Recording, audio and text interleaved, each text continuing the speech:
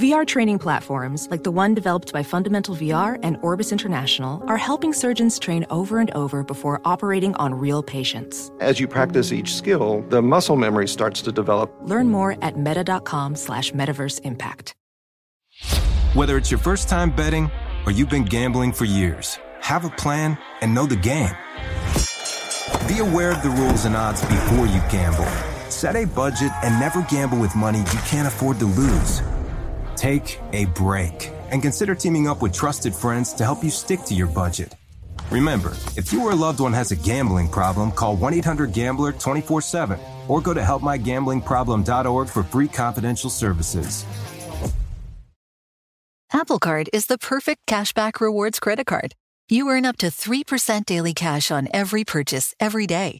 That's 3% on your favorite products at Apple, 2% on all other Apple Card with Apple Pay purchases, and 1% on anything you buy with your titanium Apple Card or virtual card number. Visit apple.co/card calculator to see how much you can earn. Apple Card issued by Goldman Sachs Bank USA, Salt Lake City branch. Subject to credit approval. Terms apply.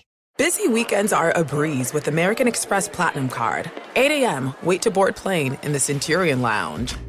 Much better. 2 p.m., grab seats for the game. 6 p.m., book an exclusive reservation with Resi Global Dining Access. Right this way. Because the American Express Platinum Card offers access to the Centurion Lounge, must-see live events, and exclusive reservations at renowned restaurants. That's the powerful backing of American Express. See how to elevate your experiences at americanexpress.com/withAmex. Terms apply. The volume. Colin Cowherd Podcast presented by FanDuel Sportsbook. No better place to bet the action than on FanDuel Sportsbook during the football season. There's a lot of reasons. It's America's #1 sportsbook, incredibly easy to use, super safe, totally secure, super fast payouts in as quick as 2 hours. You're not going to get that anywhere. Also, same game parlay bets, live betting. It's the best. Hey, if you're new, just download the FanDuel Sportsbook app. I did it in 15 seconds. Get started now. Sign up. Please use the promo code Colin so they know we sent you. Please use the promo code Colin, Colin. FanDuel Sportsbook app. Sign up.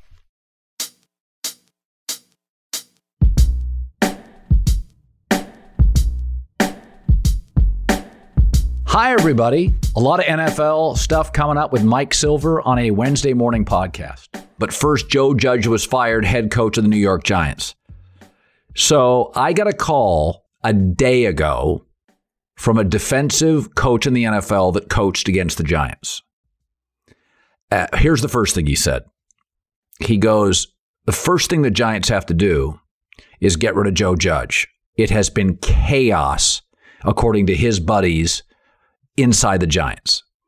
The second thing he said was, this is the worst offensive line by far in the NFL.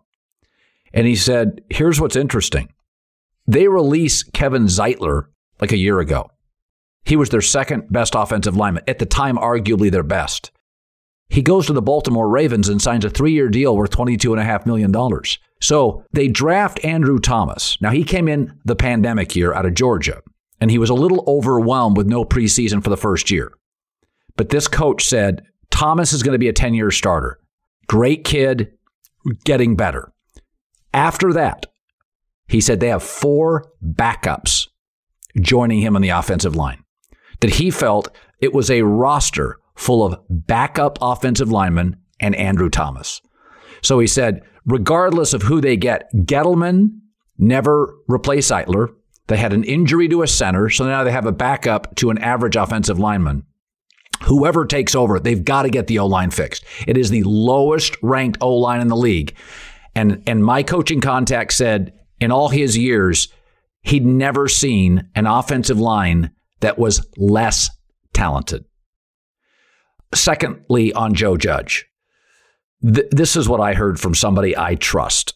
So years ago, I worked out east, as you know, in Connecticut. Connecticut is overwhelmingly half the state is Patriot fans, half the state New York Giant fans. So over the course of time, I made friends with a former New York Giant employee who was reasonably up the food chain, still has connections to the team. So, once or twice a year, we talk. So I texted him at the end of the year on Joe Judge. And his takeaway was, oh, this job is not secure. He said, just wait for a week. And I said this on the herd FS1. This is in a real murky area. Well, apparently the murky went sideways. But Joe Judge was combative, was very much a my way or the highway guy, reportedly got into a fight in the last 24 hours with his offensive line coach. I can tell you, this person said that Jason Garrett was at wit's end dealing with him. So just a lot of chaos with Joe Judge. And this is another Belichick assistant that, proximity to greatness doesn't equal greatness. Matt Patricia, Joe Judge, that it's another Belichick assistant that comes into an organization very strong-willed and tries to dictate terms and simply doesn't have the respect or the resume to back it up. That was Matt Patricia, and that's what I'm hearing Joe Judge was. But regardless of who they hire, this is a horrific offensive line. You start looking around the teams in the NFL playoffs, find me the bad O-lines in the playoffs. We always pay attention to defenses and quarterbacks and coaches. Find me the awful offensive lines in the playoffs. Cincinnati's is probably the weakest. After that, most are average or above average. I saw a story last week. Boomer Esiason, former NFL quarterback, he does a morning show in New York City on WFAN, which is the most popular station, one of the first sports talk radio stations. So he does a morning show.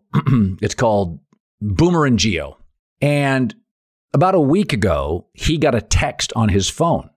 And he never really asserted this was true. He simply said, there's something sent to me on my phone that says that Aaron Rodgers was planning to sit out the Super Bowl due to the NFL's COVID policies. And I've said this often about my show. My show is not just opinions. Sometimes it's theories, predictions. I'm not looking for 100% accuracy. I'm looking to be interesting. I listened to the entire Boomer Esiason Geo 10-minute segment. They never said it was true. They offered up the information, debated it, and discussed it. I'll throw something out here that's interesting. So the number had come from the Virginia area, and that's what really piqued my interest, not the story. Several years ago, when I was ripping Aaron Rodgers, I got a text from a Virginia number. Don't know who it was, anonymous, giving me inside information on the Packers. Some of it was pretty darn detailed, like way more than your typical fan. So I looked up the number. I looked up the address of the number, and in no way did it appear to be somebody that worked for an NFL team. But there was too much information not to be an insider, things that had not been published yet.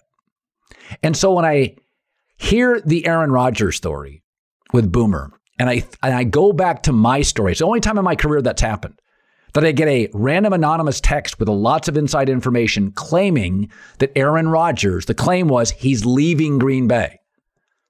It was almost like somebody was trying to set me up to look bad. It was almost like somebody was setting up Boomer to look bad. And Boomer and I both feel like the information is a little too accurate to be, I don't know, a random fan. Is it possible that somebody in Aaron Rodgers' camp is trying to create, when the criticism gets hot, a little misinformation campaign, which he can use to validate the inaccuracy of the media? I mean, did anybody else notice how harsh the criticism of Boomer Esiason was from Aaron Rodgers? Ever since Aaron Rodgers won a Super Bowl, since that time, it's been playoff disappointments. It's the deception about immunization. It's the losing to Brady. And he's taken a very anti-media narrative. Now, remember, Tom Brady would not waste a second of his life worrying about the media. It's family and football. Aaron spends an inordinate amount of time making sure the media doesn't know what they're doing. Now he's angry with Boomer for misleading everybody about him. I just think it's really weird. Why is he beating up Boomer Esiason? Why would this silly story bother him? Why did Boomer get that text from Virginia? Why did I get that text from Virginia? It's all very suspicious to me. Aaron likes control. That's why he was so damn pissed when they drafted Jordan Love and a year later leaked stories to the media to bury the Packers on draft day, regardless of what any insider in the NFL tells you. They all came out the same day with the story, draft day. What a zany coincidence. I just thought the criticism of Boomer was over the top.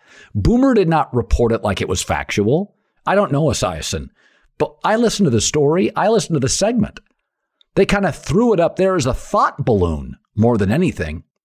Sometimes the person building the most ridiculous narratives about Aaron, is it possible it's Aaron himself? All right, let me talk Jimmy G. You know, it's interesting, I think, that we make decisions on people and then we look for confirmation bias because we all like to be right. None of you really liked Jimmy Garoppolo. He looks too good. He was backing up Brady. Never forget that Jimmy Garoppolo was who Kyle Shanahan wanted if he couldn't get Brady. Never forget that Belichick loved Jimmy Garoppolo. But I think it's funny. We always bring up Jimmy Garoppolo's Super Bowl performance as a critique. I mean, you're slamming him for one play in the biggest sporting event in the country. It's like critiquing the Apollo 13 astronauts because on their voyage to the moon, things went a little wrong. Guess what? Put yourself in big spots. You're going to have some letdowns. It's the nature of competition in sports and technology and sometimes space travel. For the record, did anybody ever look up Jimmy G's Super Bowl numbers? 20 of 31, 65% completion percentage, passer rating of 69. Big Ben won a Super Bowl with a passer rating of 22. John Elway once had a passer rating of 19 in a Super Bowl. But because Jimmy G, you didn't like him initially, you saw him as a backup. He was a second round guy.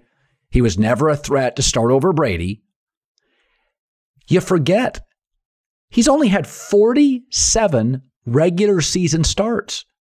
Why are we so harsh on him? That is a season less than Baker Mayfield. The reality is, Jimmy G was an important figure when he was just sitting on the bench in New England behind Brady. But if you're really fair, and it's not confirmation bias, never forget this. He's 6-0 against the Rams, and Kyle Shanahan has won 25% of his NFL games as a head coach without him.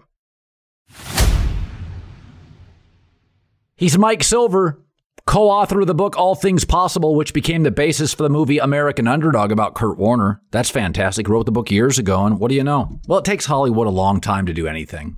Let's be honest. It does. I mean, every time you hear about a movie, it's like, oh, they pitched that thing 13 times. Everybody said no. People told Silver no for years, and finally he demanded the movie get made. All right, I want to start with this. You know the Niners really well. I know Lynch really well. I don't know Kyle Shanahan. But it's fascinating to me. Jimmy Garoppolo goes to Dallas and wins. Jimmy Garoppolo wins a second round game because they're on fire and healthy. You have Trey Lance, capable. I still think he needs to be refined. He has a hitch in his swing a little bit. I don't love his windup. So you got to start either, to me, it seems obvious. You move off Jimmy G, unless he wins the Super Bowl. Then you got a dilemma. And then you give every bit of your attention to refining Trey Lance. But I want to throw this out there. What if he wins 2 playoff games? What if he gets to the NFC Championship, Mike? What if? Okay, well, first of all, I just want to enjoy the moment because I don't want to understate what just happened. We saw Jared Goff win a playoff game with a bad thumb and no reps last year. This was season on the line, on the road, albeit with a lot of Niner fans there. 17-0, team that needed to win, rival, brings them back with the bad thumb. Then, something went wrong, and now they're down, and there's a minute 27 to go at his own, 12? And that's it. If you do not lead the 49ers down the field, your season is over, and your time there is obviously over. Jimmy does that. Gets the ball in overtime, gets them down the field again. They get a field goal. They win that game. So I think he shattered a narrative already. And remember, this is a guy who came very close to winning a Super Bowl. But this whole Jimmy can't do it in the big game. He's not clutch. He can't. He can. It doesn't mean he will always, but he did something big for him. And they did something big. And I feel it. I mean, Dallas is so good, and there's a long storied history of Niners-Cowboys games that I could recite from childhood and from covering them. But this feels like a big moment for them. They could win in Dallas. They could keep it going. And then, yeah, that's a great problem to have. I believe, Colin, that when they made that trade to get to 3, and if we can believe whether, I think he was thinking of Mac Jones. He'll say he didn't know. Others will say it was Trey all along. Whatever. Once you make that move, in my opinion, yeah, Jimmy's time is, the clock is running. But yeah, if he goes to Dallas and wins, it just gets a little murkier. And remember, Aaron Rodgers didn't play till year 4. Phillip Rivers sat for the first 2 years. It is possible that they could kick the can. I think unlikely, but let's enjoy what's going on right now because he did do something really big. Wild card weekend just got wilder. FanDuel Sportsbook's hooking new customers up 30-1 enhanced odds. That means you bet $5 and win $150 on any team to win any wild card game. How about that? I like San Francisco +3 at Dallas. Sign up, FanDuel Sportsbook. Make a deposit. Claim your 30-1 wild card enhanced odds. 30-1. FanDuel's America's #1 sportsbook. It's now live in New York. How about that? You already have a FanDuel Sportsbook account? How about $50 when you refer a friend? $50. Just refer a friend. Don't miss your chance to win $150 on a $5 bet. Enhanced odds right now, FanDuel Sportsbook app. Promo code's Colin. 21 plus and present in Arizona, Colorado, Indiana, Michigan, Jersey, Tennessee, and Virginia or West Virginia. Refund issued as non-withdrawable site credit that expires in 7 days. Max refund $10. Restrictions apply. See terms at sportsbookfanduel.com. Same game parlay available for multiple sports in all states on mobile/web. Gambling problem? Call 1-800-GAMBLER. Visit fanduel.com/RG in Colorado, Jersey, and Virginia. Or call 1-800-9-WITH-IT in Indiana. 1-800-270-7117 for confidential help in Michigan. Tennessee Red Line is 1-800-889-9789. Or go to 1-800-GAMBLER.net in West Virginia. Or call 1-800-NEXT-STEP or text NEXT STEP to 53342 in Arizona. The quarterbacks who have been the best in crisis have been Derek Carr the last 2 weeks and Garoppolo. And here's what's interesting. They're both second-round picks. People aren't as invested in them. There's confirmation bias. When Derek Carr has a bad Sunday, which Brady's had 3 or 4 this year, we crush him. When Derek makes the throw to Hunter Renfrow in Indy, or that throw this weekend against the Chargers up the sideline, those are 2 of the best throws of the season in crisis. But we've made our decision up. They're second-round picks. They're second-tier guys. So nobody gets more shit in this league than Carr and Garoppolo, and they have not single-handedly, they have been at their best in the last 2 to 3 weeks of the season. And I just think it's interesting. We all have quarterbacks. Maybe they're on our fantasy team. Maybe they're first rounders. Maybe your franchise needs them really for stability. I've said this with Derek Carr.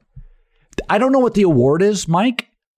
He has been so good on the road in the last month. What do you make? I just want to throw this out there with the Raiders because I don't think they'll beat the Bengals. I think they're coming off a wildly emotional game. I think it's a big ask. But let's say, first of all, let's start with this. Your insight or your guess on the Raiders head coach next season? That's a great question. So I call it the interim trap.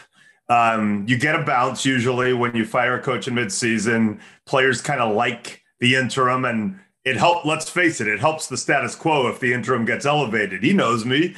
So then you kind of get seduced, and it has not gone well most of the time. Mike Singletary was an interim. Hey, you know what? They're playing hard for him. It wasn't the right move. Tom Cable, the Raiders know this well, was an interim. You get seduced by it and you don't think clearly. And I usually don't like it. And especially in this case, because it's not like their interim was Gus Bradley. Well, he's been a head coach and this is his second time around. Or they basically said, we want Gus Bradley and Greg Olson, who are good coordinators, doing a good job, to stay where they are. So we're just going to have Rich Bisaccia, the special teams guy, oversee. And I don't want to discount what he's done. He's done something very good and he should get a lot of credit for it. My instincts tell me Mark Davis wants rock star stuff in that stadium. Mark Davis had a Russell Wilson kind of, not fixation, but he was kind of into that concept, I think, from what I was hearing. Mark Davis, I think, has felt we can do better than Derek Carr. And we can get back to him because you're bringing up a great point. Derek Carr's clutch performances, not just this year, but over time, he's very, very dependable in the clutch. So my instincts tell me that Mark Davis wants Rockstar, and we hear the Harbaugh things and all that. But and I usually don't like the interim trap. That said, hey, you keep it rolling in the playoffs. At some point, it's Steve Fisher. At some point, you're like, you know what? It works. I just don't have a choice, So, and that was Pat Riley too, by the way. Jack McKinney had a bike accident. It was horrible. And then, maybe that was Paul Westhead. Excuse me. That was Paul Westhead following Jack McKinney. But yeah, at some point, you just, you don't have a choice. Right now, they still have a choice. So I'm going to throw this at you. Ideally, GM, coach, players all get along. But when you watch the Michael Jordan documentary, it's not a necessity. Shaq, Kobe, Phil Jackson, it's not a necessity. Right. KD, Draymond, Kerr, it's not a necessity. Not a necessity. Belichick, Brady never had dinner. I don't buy that Chris Greer and Brian Flores didn't get along. My takeaway is, it doesn't matter. He won 8 of 9 with Tua. Oh, by the way, so I'll throw my theory and you can shoot it down or agree. I don't care. So Brian Flores gets the job. He immediately, by the end of year 1, the defense and special teams are excellent. All he needs, draft the right quarterback and give me a competent offensive line. Greer fails at both. Stories out that Jason La Canfora reported Flores wanted Herbert, and it wasn't a secret. The GM wanted Tua. I disagree with all of it. Okay, so what I'm saying is I'm defending Flores, saying he doesn't have to get along with Greer. I don't care. If I wanted Herbert and the GM wanted Tua, and I fixed the defense and special teams immediately, I would be bitter. I would agree if I believed that Flores wanted Herbert. So I'll tell you what I have come to learn. And, first of all, Brian Flores is his own guy. He's not a Bill Belichick clone, but there's a lot of Bill Belichick in the way that he was trying to do it. And that works if you have Tom Brady. It works if you have a track record like Bill Belichick does.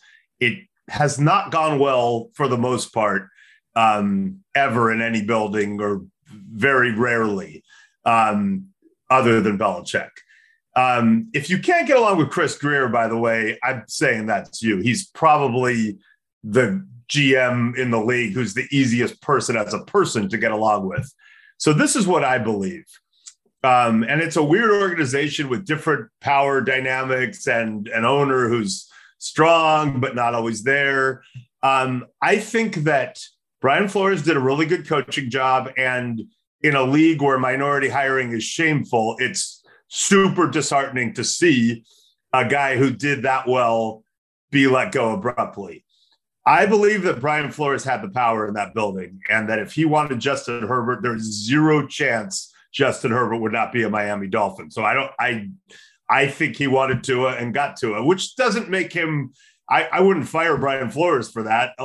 People make mistakes. That's a regrettable one, obviously.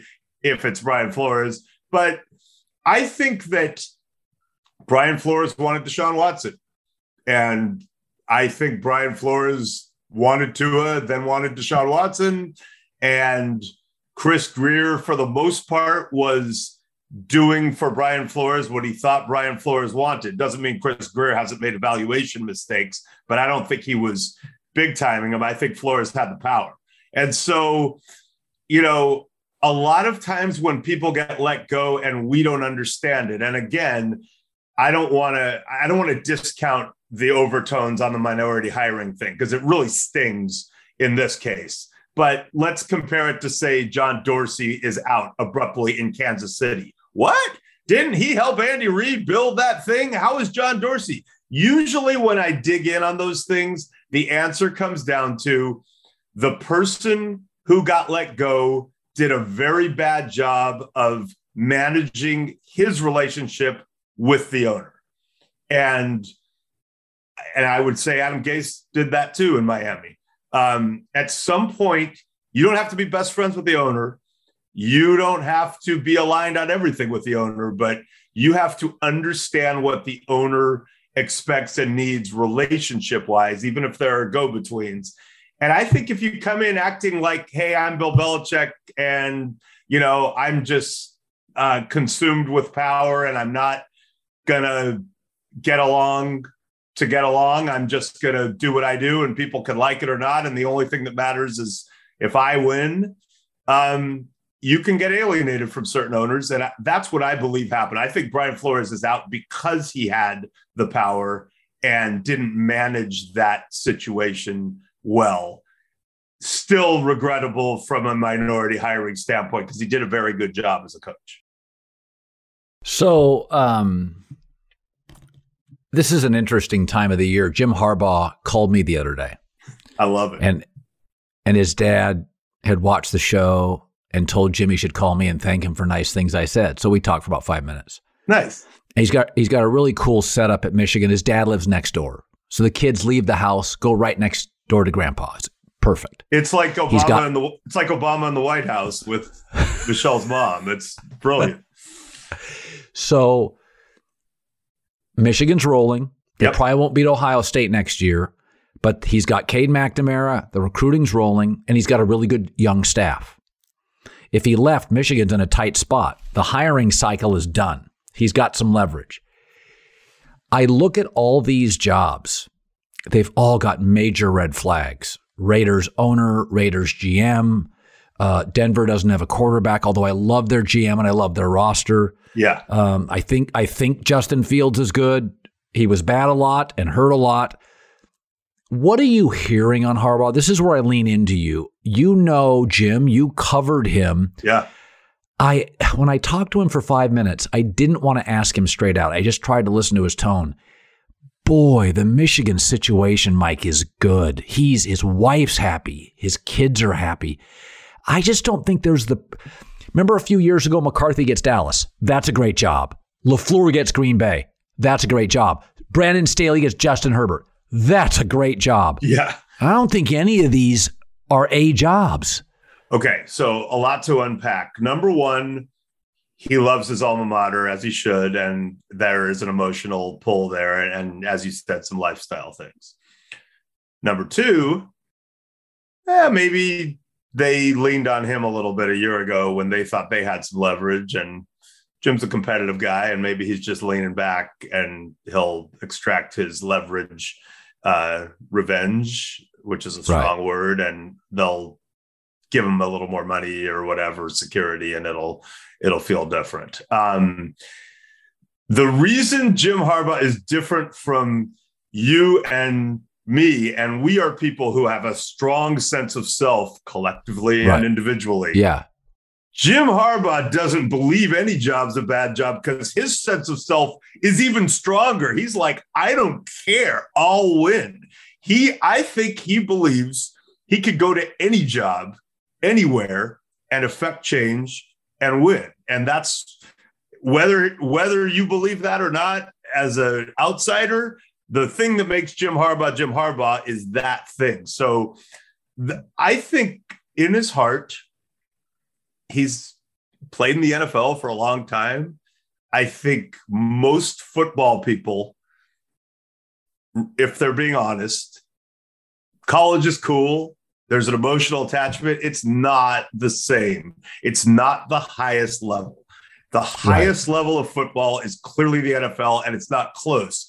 And for people who are that competitive and have that kind of sense of self, deep inside, look, he went to the NFL. During a lockout year, he took a losing team and got them to the brink of the Super Bowl. Then he got them to the brink of a championship. Then a Richard Sherman tip away from another shot at it. He lost to his brother. He lost the Super Bowl, a close Super Bowl, to his brother. So knowing what I know about Jim Harbaugh, yes, all of that may be overridden by pragmatics or his love for his alma mater. It's all understandable. I just think deep inside he wants to go back to the biggest stage and finish what he almost did last time. It's such an interesting guy. Such an interesting guy. So I am pro analytics, but I always call them manalytics, is that you do have to consider not reducing alpha male millionaires to numbers. There are some times I'm going to keep my pitcher in. He's been a good starter. He's good in the room. I trust him over a reliever, right? A Max Scherzer situation. I'm going to go with a starter for another batter, even if the analytics tell me it's a relief pitcher option. Right. And so I'm for football analytics. But Jimmy Johnson said on my show the other day, when Brandon Staley went for it on 4th and 2 at the 18, he said, what a lot of these analytic people are forgetting is risk and reward. If you got the first down, you're still 6 first downs from a field goal. Right. I thought it was the classic, I'm all in on something and I'm not wavering. People say this all the time, Mike. Well, if you play 1,000 cards of poker, you always blankety blank the 16. You always do this. Yes. But you don't get fired for losing a hand of poker. Billionaires fire coaches who have a 5,000-yard quarterback, a good old line, great weapons, and miss the playoffs. The only elite quarterback in the league that didn't miss a start due to injury that failed to make the playoffs was Justin Herbert. Like, I thought it was a bad aesthetic moment for Brandon Staley. I'm actually waiting for Brandon Staley to call me, hopefully right after we're done. And I'm going to dig in and ask him because I respect him a lot and know him. And he'll, I texted him after the first game about all the 4th down gambles. And what he texted back was, if Justin Herbert was your quarterback, you'd go for it too. So that wasn't analytics. That was, man, my guy is so good, I'm just going to do it. Now, it's interesting you bring up, like, first of all, I think one reason coaches traditionally until recent years have been so averse to taking chances is they know that if they do the safe thing, they're less likely to have the billionaire on them, right? If Brandon Staley punts there and loses, no one's saying Brandon Staley cost them the game, even though in his heart his mind, he might think I have a better chance. So that's part of it. And, I think Jeffrey Lurie and some other owners have been more, Jeffrey Lurie was telling Doug Peterson, dude, go for it more. And Jerry Jones was kind of trying to tell Jason Garrett that over the years, like, I want you to be more aggressive. But traditionally, coaches are risk averse because they don't want the, that stain. Now, let's go back to 1994 or 1995. I'm a young writer at Sports Illustrated, and they send me out to Dallas because the Cowboys are reeling. Barry Switzer has just in a game in Philadelphia, famously or infamously, gone for it on 4th and 1 from his own, I want to say 25 or 30, which at the time was, that's like 10 times the Brandon Staley heat, and didn't make it. And now he was reeling. Now, I spent about 2 days with him. It's pretty cool.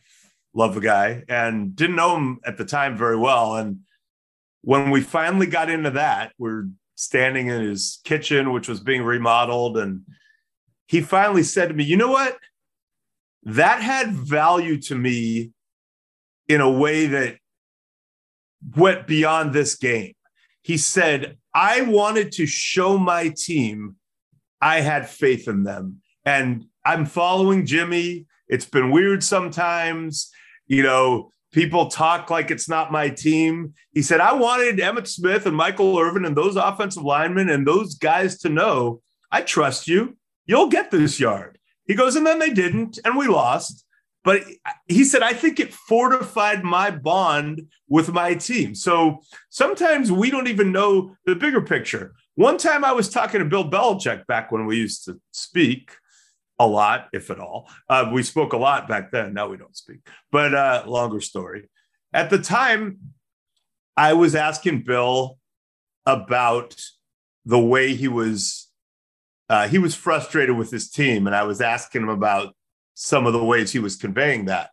And an example he gave to me was, we've gone for it on fourth down a few times here in some big situations, and we've run the ball, and we have not been able to get the yard. And he said, I finally just put him up on the screen. And after the last one, and I said to my players, I'm fucking done. You guys, I trusted you to make a yard. I've given you chances. You can't fucking do it.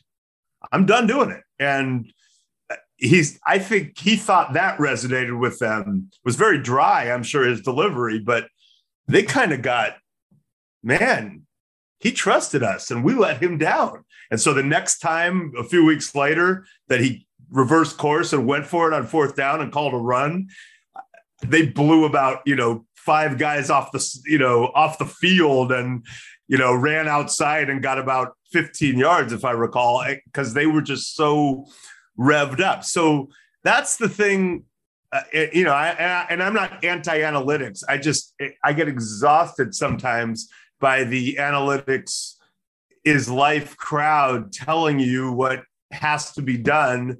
And it's not just that coach's feel. Sometimes there are things going on that we don't know. And that's why journalism, hopefully, as the world opens up again and we can get access and start having more of these conversations that I'm used to having, sometimes there's something else going on that factors in that makes it pretty cool. Well, yeah, I mean, there's things I've thought about. I'll throw one at you.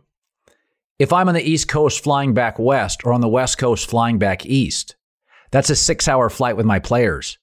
I would be more willing to go for it because if we lose and I doubt them, that's a brutal bonding moment. If I trust them and we win, it's the best flight ever. If I trust them and we lose, we're together, right? I'm dead serious. What's my flight like home?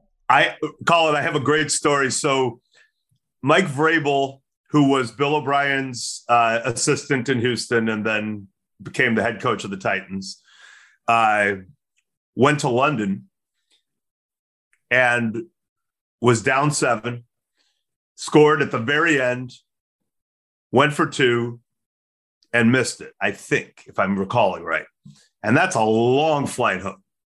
Long flight home. Probably bonded with the players, but the whole time you're going, man, should I have kicked it and given us a chance in overtime? And I was talking to Bill O'Brien shortly after that, and I said something about well, that's a pretty ballsy move by Vrabel. And he's like, Vrabel made $40 million in his playing career. What does he have to worry about? So it was a funny reply. Why should Mike Vrabel care about? But you're right. I just think, obviously, in the end, you're trying to win. Try to keep your job. You're trying to avoid heat. You're trying to bond with your players. You're trying to vibe it out. But you're trying to win. But, let's look at the John Harbaugh decisions, because there were 2 games in a short span there where he went for 2 at the end, and both times it didn't work out. And both times, and you have to evaluate the decision before you know the outcome. And both times I understood the decision. But the counter argument sometimes is you've done something epic to get back into a game and you just did it. And now you're going to tell your team, and we have to get this one more thing. And you could make a case to kick extra points in that situation. The Niners did it against the Rams. They were down 17-0. They were down 24-17 at the end. They scored. Kyle could have said, you know what? I'm giving Deebo Samuel the ball, and he's going to run through your face, and we're going to win. He was like, you know what? We've come this far and done something epic. Let's see what happens in overtime. I like my team. Brandon Staley, who you could definitely second-guess the fourth down call from his own 18, but they had about 6 or 7 elimination plays. Yes. Plays. And one was a replay overturn. One was a late flag. I mean, they survived them all. And then after surviving all of them, and by the way, there were more in overtime, but after surviving all of them in regulation and scoring a touchdown on the last play, now people are like, he should have gone for 2. I'm like, you know what, man? I don't think so. I think after Justin Herbert, who threw a 4th and 21 touchdown and then threw a last play touchdown after a replay reversal the play before got him down closer and other 4th downs. I think you kick that one and say, we're going to live to fight another day. So this is part of the fascinating part of it. And it's the head coach has to make the decision. I don't know that there's always a right or a wrong. And what I really don't like is people after the fact saying, well, that was bad because it didn't work. I mean, you could say going for it on 4th and 1 from your own 18 is bad, whether it works or not, as you suggested, risk reward. But don't tell me, well, he should have gone for 2 after last touchdown. I don't know that. I think if he went for 2 and made it, it's the greatest call ever. If he went for 2 and missed it, you're like, why? Why did you do that? And I don't know. I came away from that game thinking, mad love to the Raiders because they haven't finished strong the last few years. They went through a lot and they did something big. Congratulations to the Raiders. B, I've rarely seen a team come up with that many elimination plays and survive it. Congrats to the Chargers for being in it. And C, Justin Herbert's going to win championships, dude. I mean, that guy is going to win championships. So don't despair, Charger fans. It sucks, but you've got a guy who is he is a champion.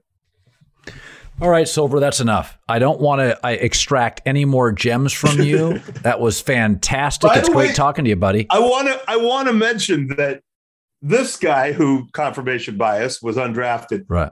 This did get optioned a few times before the movie was made. So of course it did. I wouldn't have minded living in that perpetual state of options being renewed and then the movie being made, because of course, every time they option, it is another good thing for the people who own the rights. So go see American Underdog. I really do sincerely love the movie. I would say it's way too corny to enjoy, but the fact that it is true, I think makes that defensible. Thanks, buddy. Thank you. All right, watch this whole thing on our YouTube channel, at The Volume Sports YouTube channel. Little red button on the lower right. Push subscribe. Talk soon.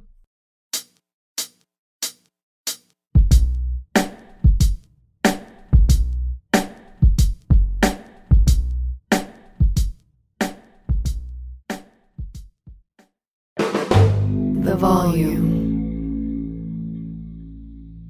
Infiniti presents a new chapter in luxury, the premiere of the all-new 2025 Infiniti QX80, live March 20th from the Edge at Hudson Yards in New York City, featuring a performance by John Batiste. The all-new 2025 Infiniti QX80 is an SUV designed to help every passenger feel just right.